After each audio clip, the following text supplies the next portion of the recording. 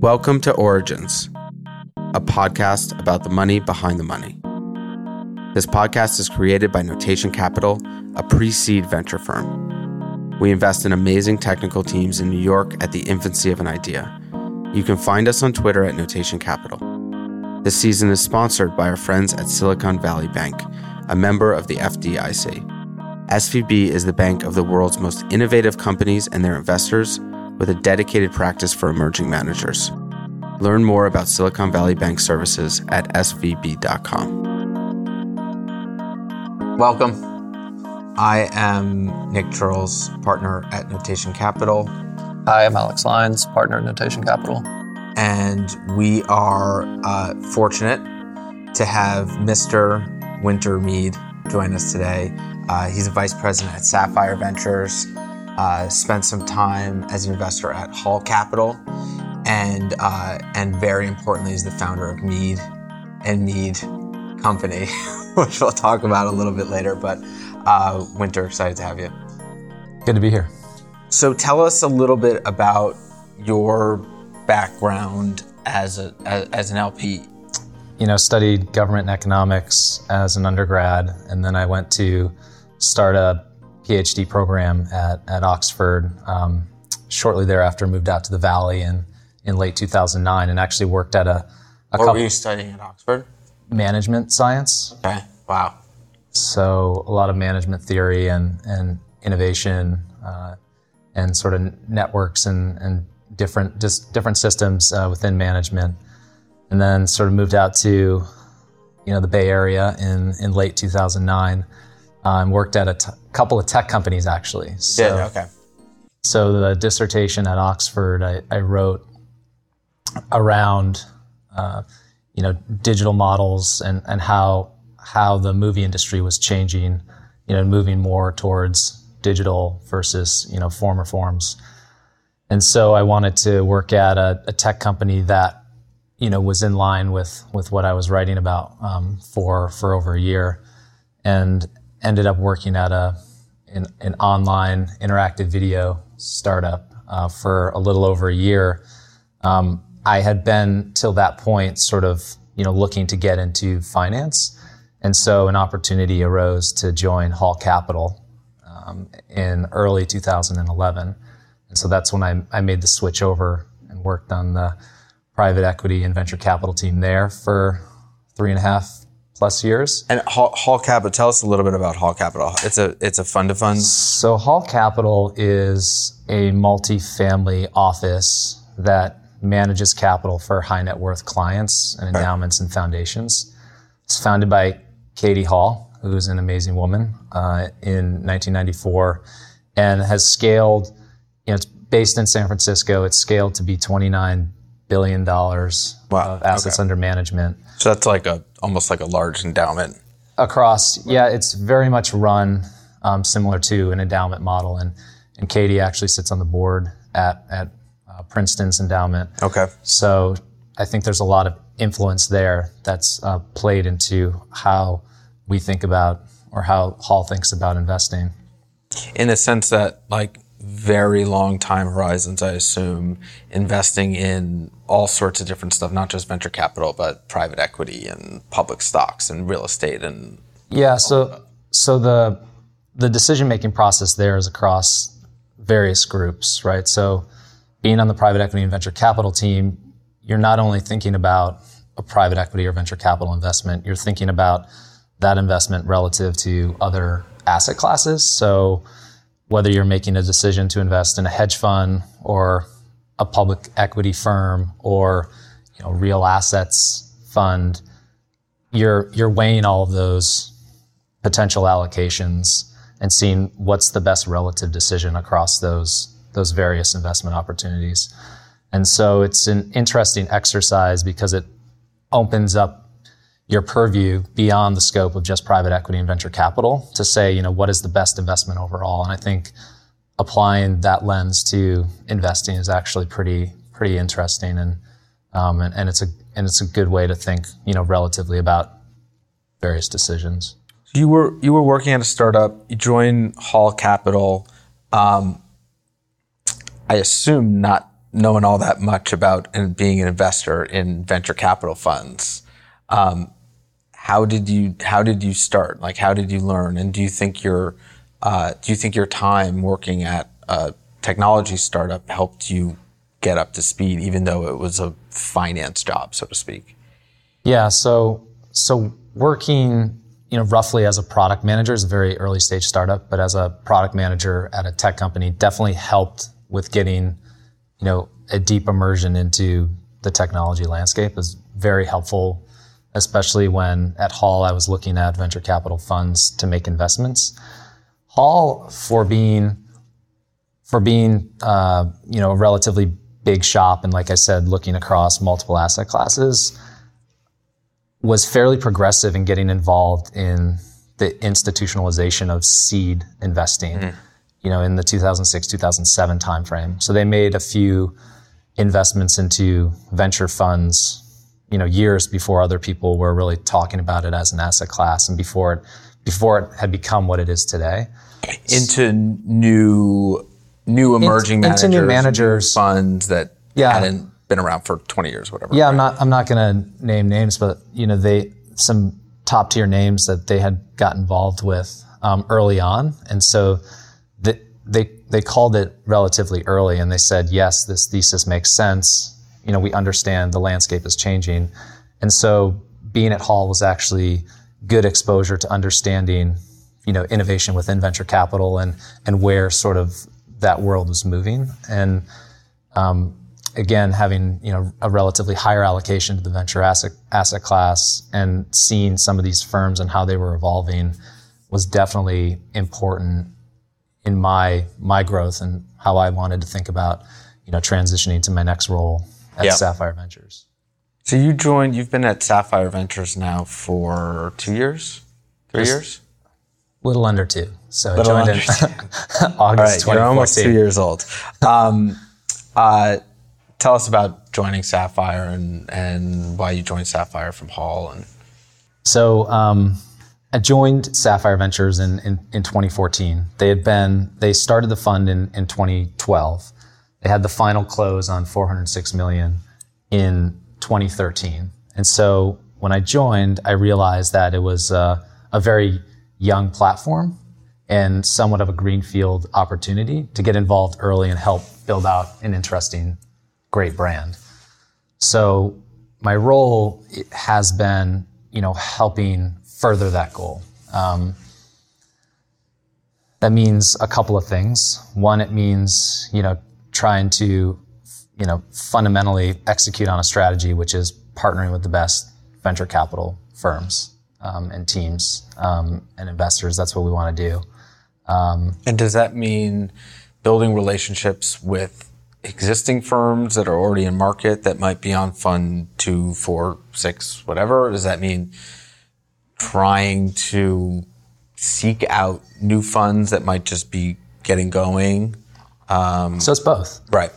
I mean, it's both emerging managers, it's established managers. For us as a relatively younger brand in the market, and acting as a limited partner that a lot of people haven't heard of, we've been educating the market to a certain extent of who we are and why we're different and what makes us compelling as a potential limited partner. And again, we do a lot of internal diligence on different landscapes and different teams, and are looking to be partners with the greatest VCs, and whether that's first time fund or manager that's on fund 10 plus doesn't matter to me, and I don't think it matters to Sapphire. It's just a matter of figuring out who is super passionate about investing in awesome companies and aligning ourselves with those people. How do you figure that out? So there are hundreds of particularly new funds in the last 5-7 years. Hundreds, yeah. Hundreds, right? Yeah. Yeah. So I feel like I've met with over 700 funds since I joined in August 2014. All focused on what you define as early stage, which is seed and some A. All of them in venture capital, not only seed and Series A focused. Okay. And across Sapphire, you have met with 700 funds. So that could be a phone call or a meeting in person, or even a deck that we can quickly realize that, it's out of scope. Now, I don't know how that compares to other limited partners. I would say because we exclusively focus on venture capital, we probably see a higher number of inbound for venture capital investment opportunities than other limited partners that have a wider scope and are focusing on. And where do you see most of that? Through other VCs that you work with, from the founders? How do you even? So it can be, again, like it's. If you go to events, if you go to conferences, if you have already been operating in the space, if people know you're out there and you have a fund, there's going to be inbound. So, people will email you, just lots of emails, cold emails, sometimes to info@sapphireventures.com, type of emails. I would say those tend to be, and you'll respond to those. We'll try to respond to all of those. Yep. Some of them are just completely out of scope, where they just don't understand what we're doing. And so I have been remiss to respond to some of those. Right. But I will respond to anything that comes in. And we try to respond very promptly. If it's interesting, we try to engage and have a phone call to understand the opportunity a little bit more. So let's say it's within your broad investment parameters. So early stage venture firm in US, Europe, Israel. That's correct, yeah. Within those constraints, what are some of the things that you look for that will where you want to spend more time with a VC or maybe even ultimately invest? Yeah, so you have to have some criteria, you have to have some lens to sort of get through that initial part of the diligence. And now we've established a number of partnerships now with early stage funds. When something first comes in the door, for me, again, it's looking at fundamentally the team, understanding, who are these people? Am I connected to them already? Can I easily reference them to understand what they've been doing? Most backgrounds of people are fairly well known, right? And with a number of different ways to back channel reference, or having operated in the space now for 5+ years, you already have a sense of who's who in the industry. And so a lot of times, like when you see a new opportunity, it could be a spin out from an established firm that you already know. Maybe it's a younger partner I've already been tracking and seen and maybe even know personally. It could be, a warm reference from someone that, I trust and I want to sort of understand, their perspective a little bit more, and maybe they see something. So if that comes in as an email introduction, I'm definitely going to take, a phone call to learn about the person a little bit more. Understanding internally sort of our own portfolio allocation and where we may have a gap where we want to fill with an opportunity. I mean, we're always doing active work on different spaces geographically, and maybe we have various theses depending on the actual location. For example, Notation's case, having a thesis around pre-seed, or with some seed managers that we've invested in Europe, having a specific thesis on the region or the strategy they're addressing. And so when we see an opportunity, again, that sort of is in line with what we've been doing internally as research, we can be more proactive, and we can understand the opportunity a bit better before it comes in the door, versus always being reactive, right? It's our goal as well to sort of, flip that model on its head. We do get a lot of inbound, But sometimes, the reason we don't engage fully is because we are doing a lot of internal work and trying to be more proactive about the partnerships we want to make. And we try to get to that list of managers that, we'd like to work with and believe have been, successful in the past. And so you have a secret list? Sure. Do you think, I was thinking, there are examples of founders kind of spinning out of technology companies and very quickly raising venture capital from maybe folks that they've had previous relationships with. It's almost like for certain people, there's like venture capital almost waiting for them to go build a thing. Are there certain partners at funds or junior partners at funds or mid-level folks where you've maybe built a relationship over a really long time where if they were to go do their own thing or start their own firm, like there would be LP capital waiting for them? It might be Sapphire Ventures capital, might not, but there's LP capital like waiting for them to start their own firm. Yeah, I think that's true to a certain extent. My tweet storm a couple days ago was about like what were the type of firms that raised in Q1, and I think the type of firm that raised in Q1 is indicative of types of first-time funds that are able to raise in any market, right? And like you said, it could be a very talented product manager at a big technology company, or a founder that was successful, and sold by M&A into a big technology company is now spinning out and thinking about transitioning into venture capital. Maybe they already have their own angel portfolio. And so there is a track record, there's data there to look at. They've been building relationships, in the ecosystem for a long period of time. People know who they are. They know, what their access is. And so, yeah, there's definitely going to be a conversation there with limited partners. I would say there isn't capital necessarily waiting for them. It's not like limited partners have a special reserve or an allocation for people. But, if organically that person decides to, go out on her own or, work with another partner and, establish a team and approaches a limited partner for capital, again, like that conversation is going to happen.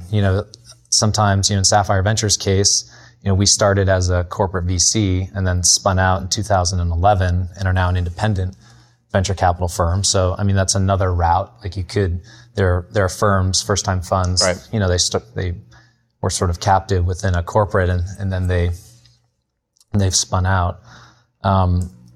You have, like you're saying, principals at established managers, that are very active, have been responsible for sourcing great investments at those firms. And then, they're willing to, they feel like they have the skill set, and the network, and they're willing to branch out on their own. So all of those are compelling opportunities, right? And those are opportunities that we want to see, and those are people we want to talk to. And we have made investments into those types of opportunities.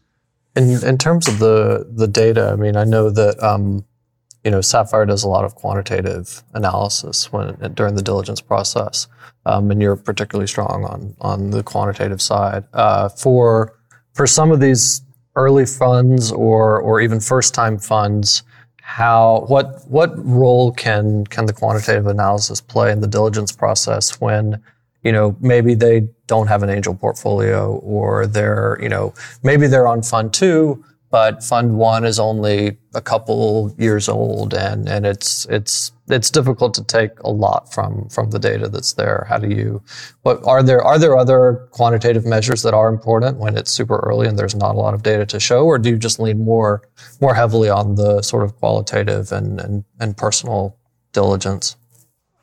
For us, in investing in a partnership that has a track record is very important. That could be an angel track record. It could be a track record at prior VC firm.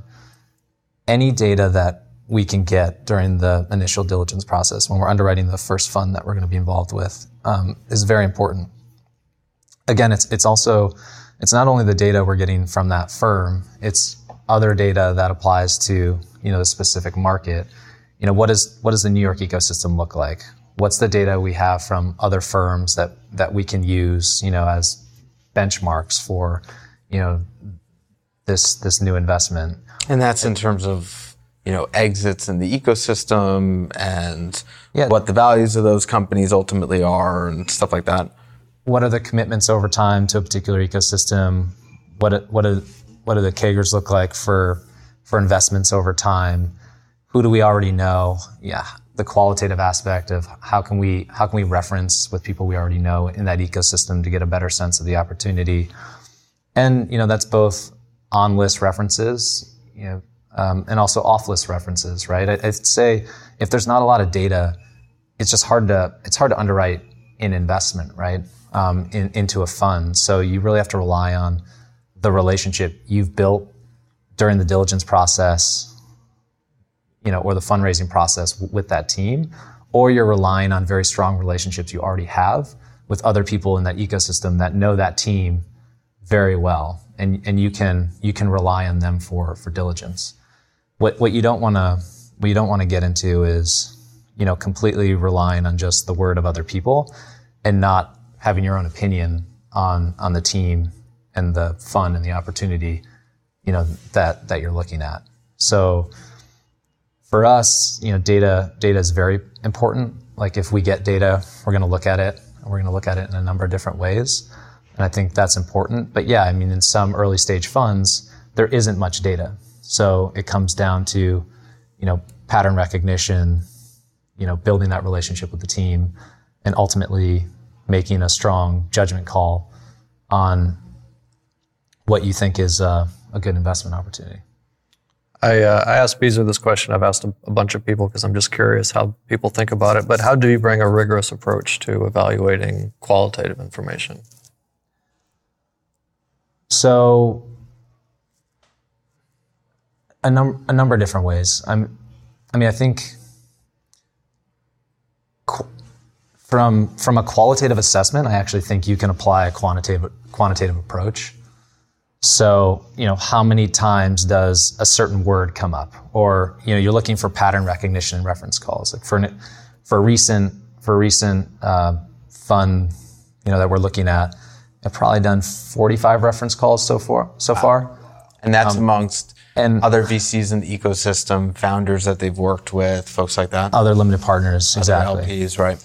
So you can start to see, the same word pop up a number of times, right? Or the same example pop up, or the same personality trait, right? And so you're sort of adding those things up. It's quasi-quantitative, right? It's not like heavy data crunching, but it's a way to, apply a rigorous qualitative approach to talking with a lot of people and triangulating that information to really understand, the real story behind an event.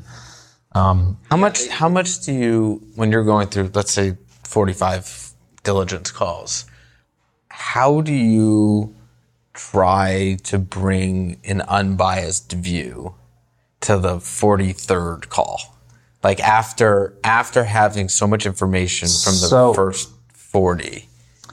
So sometimes it makes sense to wait, I think, because what you don't want to do is waste people's time if you already have the information. Right. When do you have enough information? How do you decide between call 40 and 48? We have the same question when we're doing reference calls too. So when I have no more outstanding questions. So I think when I do reference calls, throughout the process of doing reference calls, the questions tend to change, or I hone in on specific questions, right? If I'm very familiar with the team, I typically know which diligence questions I want to ask specifically. If I'm less familiar with the team, but I think an opportunity is interesting to continue doing work on it, I want to call people and have a more general conversation. And then after having a couple general conversations, I typically will hone in on what is potentially an issue that I should, dig a little deeper on. And so then the questions become, I think, more specific. So the calls can almost become shorter over time because I'm moving through my diligence process and I'm having more targeted questions. And I think, as we have multiple meetings throughout the course of a diligence process. So, from our first meeting to our fourth meeting, on the same opportunity, I think the questions change. And again, the questions we're trying to answer change. And so it's who have we talked to? Who haven't we talked to? Can we get those answers from people we haven't yet talked to? And it may even be going back to someone we've already talked to just to get clarification on a point. What you don't want to do is feel uncomfortable with underwriting any of the risks. What you do want to do is identify all the risks in a potential investment and, talk about them and become comfortable with them so you eventually can make, the investment. It's interesting because we've spoken to a few investors that have said that all of their best investments made them deeply uncomfortable.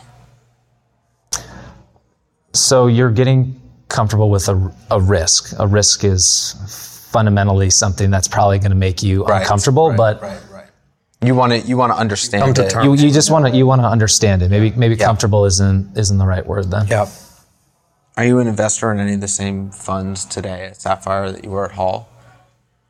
Yes. Yes. Is that uncommon in the LP world? In the VC world, I think it's fairly common to work with similar founders, for investors to work with similar founders regardless of if they've changed firms or not. Yeah. Is that more difficult in the LP world just because the relationships and time horizons are much, much longer and there's less frequent change?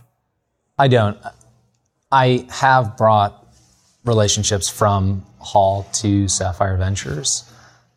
I do think sometimes it can come down to a matter of allocation.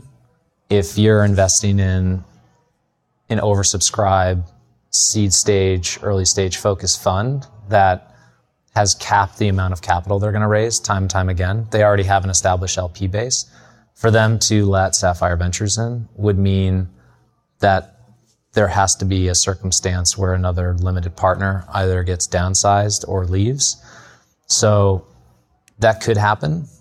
But again, it's only been less than 2 years. So a lot of the funds haven't even come back to market yet.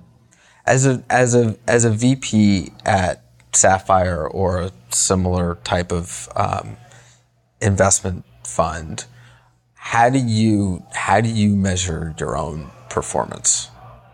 It's tough. Personally, like I assume in the same way that newer VCs want to build a track record, you're building your own track record now at Sapphire. How do you measure that?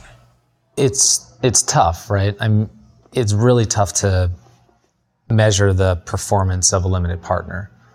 I'd say some have to be in the ecosystem for 10 or 15 years before people start referring to them as successful as limited partners. I would say the time horizon is less for a venture capitalist. A venture capitalist can invest in a great company, and that company can be realized relatively quickly. When you're investing into a portfolio, that portfolio is going to take longer to mature. So for me to show that I have a great track record or a good track record or poor track record is just going to take time. Is it hits based in the same way VC is? Like, a VC, well, yes, they'll build an overall track record over time, but really the best thing they can do is find and invest in a company that becomes huge. And typically they're often associated with that company then for a really long time. Are LPs, is it similar in the LP ecosystem where, you have to, although yes, overall performance over 10, 15 years is important, it's really about finding that one great firm or fund before anybody else did. Right, yeah, so there's two sides, right? Or there's two strategies. It's one, can you call managers early? Can you partner with the teams that are going to take off and build great firms? if that's the strategy, then how can I be helpful, right? Like, how can I bring the resources of Sapphire Ventures and myself to helping that team be really successful, right? So because then you'll be the LP known as spotting that team early. With spotting that team, and also, helping that team in whatever way I can. Right. I'm not going to be the one responsible for their success, but I can be an open playbook, and anything or any questions they may have, like, they should feel comfortable coming to me as a limited partner and asking those questions. Yep. Even if I'm not, or Sapphire Ventures is not a member of the advisory committee, right? So for me, I take it very seriously. Like, if I'm going to make a commitment of someone else's money and you're acting as a fiduciary, like, I feel part of the responsibility as a fiduciary is being receptive to questions and helping that team scale and be successful. The other approach is, again, you have more data behind some of the more established firms. It's also looking to make investments in teams and firms that already have big brands, that already have great track records. So I think those are the two strategies. And I think you can, as a limited partner, be successful with doing one or the other strategy, or doing both of those strategies, right? By partnering every year with new teams that you're really excited about and you think are going to get access and are going to be the next generation of awesome VCs, or by building relationships with established firms and then getting access there and partnering with those firms as well. I don't think one or the other is necessarily better. But I think over time, that's how a limited partner is going to be judged on their success, is by what access they have to the best managers that are out there. Right. Yeah, I think one of the questions that comes up a lot is whether investors can add value and how they add value. How do you think you can from the Sapphire side, which is really just a question about how do you work with GPs on a day-to-day or week-to-week or month-to-month basis? So we're sitting here in the Bloomberg office on the 22nd floor, and Sapphire Ventures is hosting a next generation tech stack summit.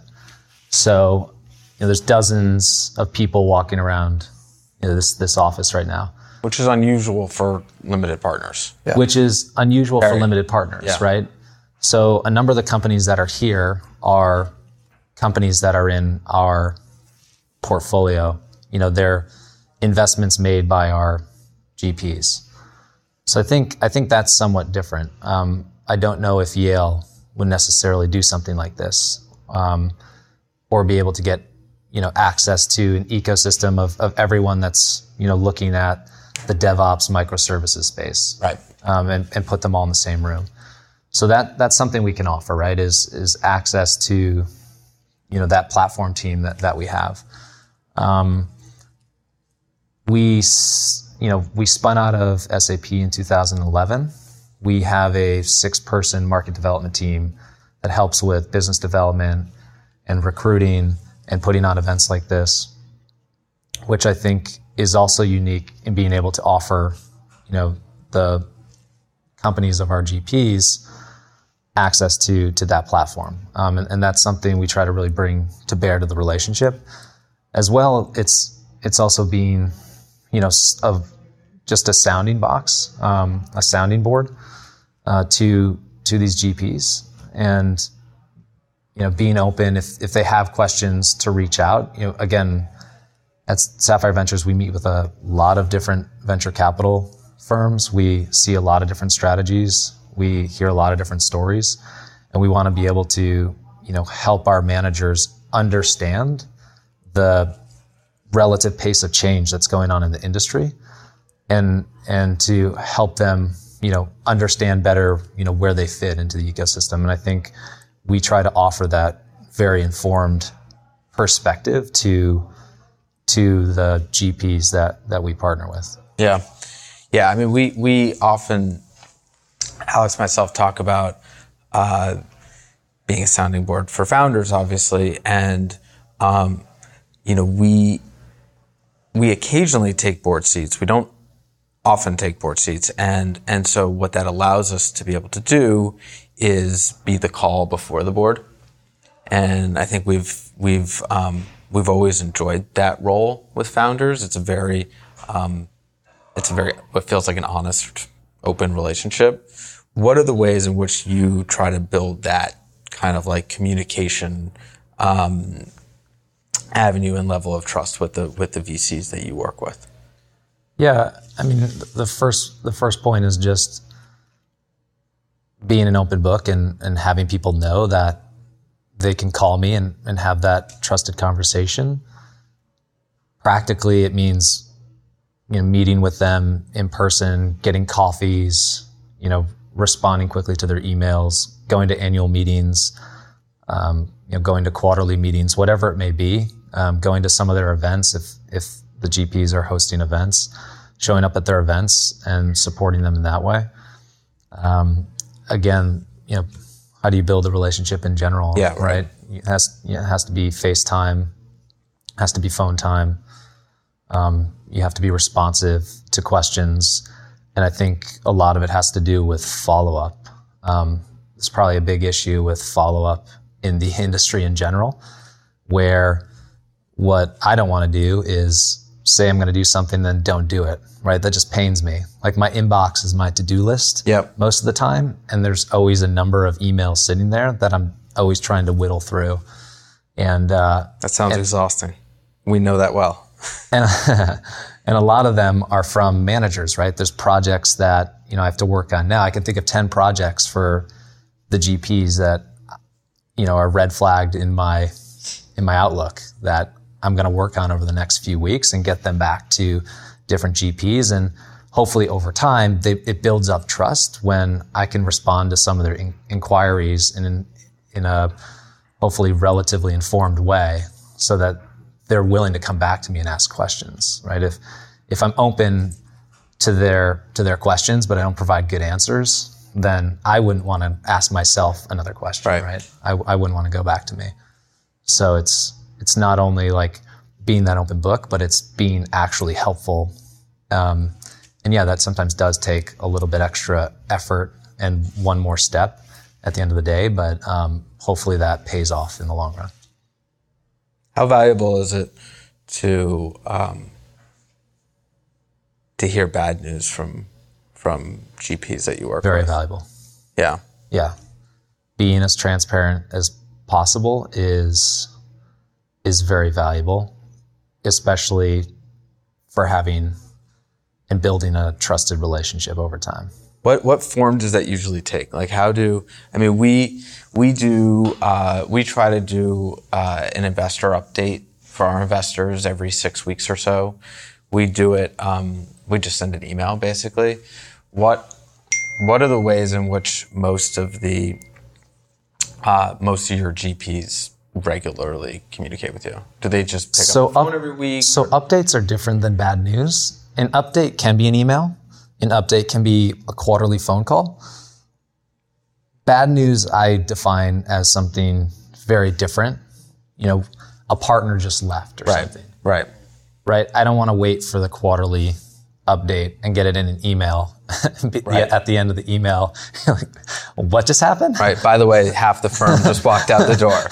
Right. It would be much better to have a personal phone call immediately after that happens. And ideally, you have two adults talking to each other. Right.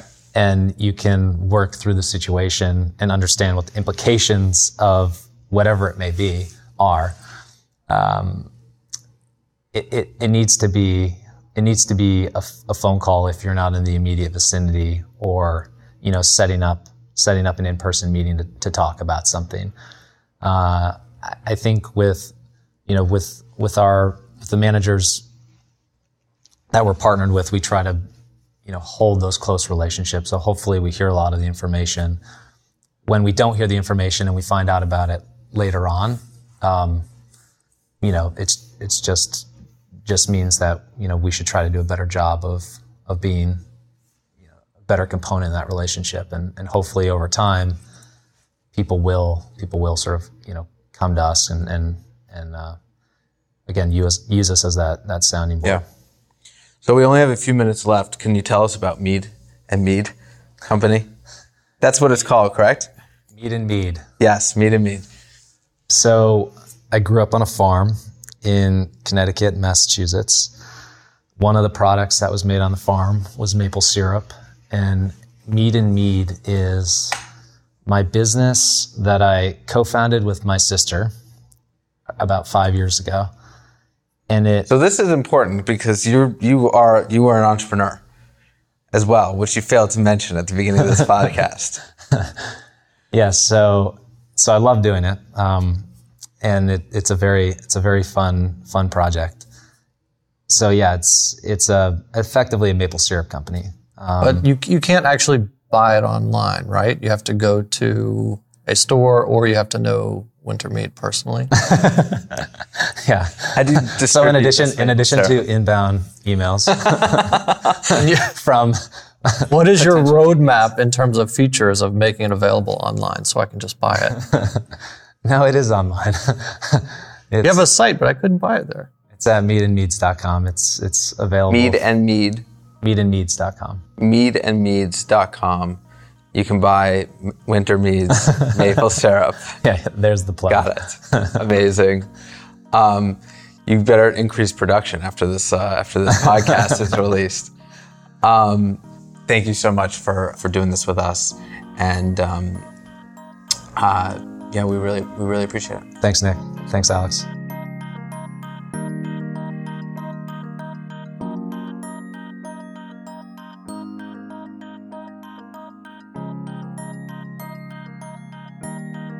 This podcast was created by Nick Charles and Alex Lines, partners at Notation Capital. Notation is a pre-seed venture capital firm.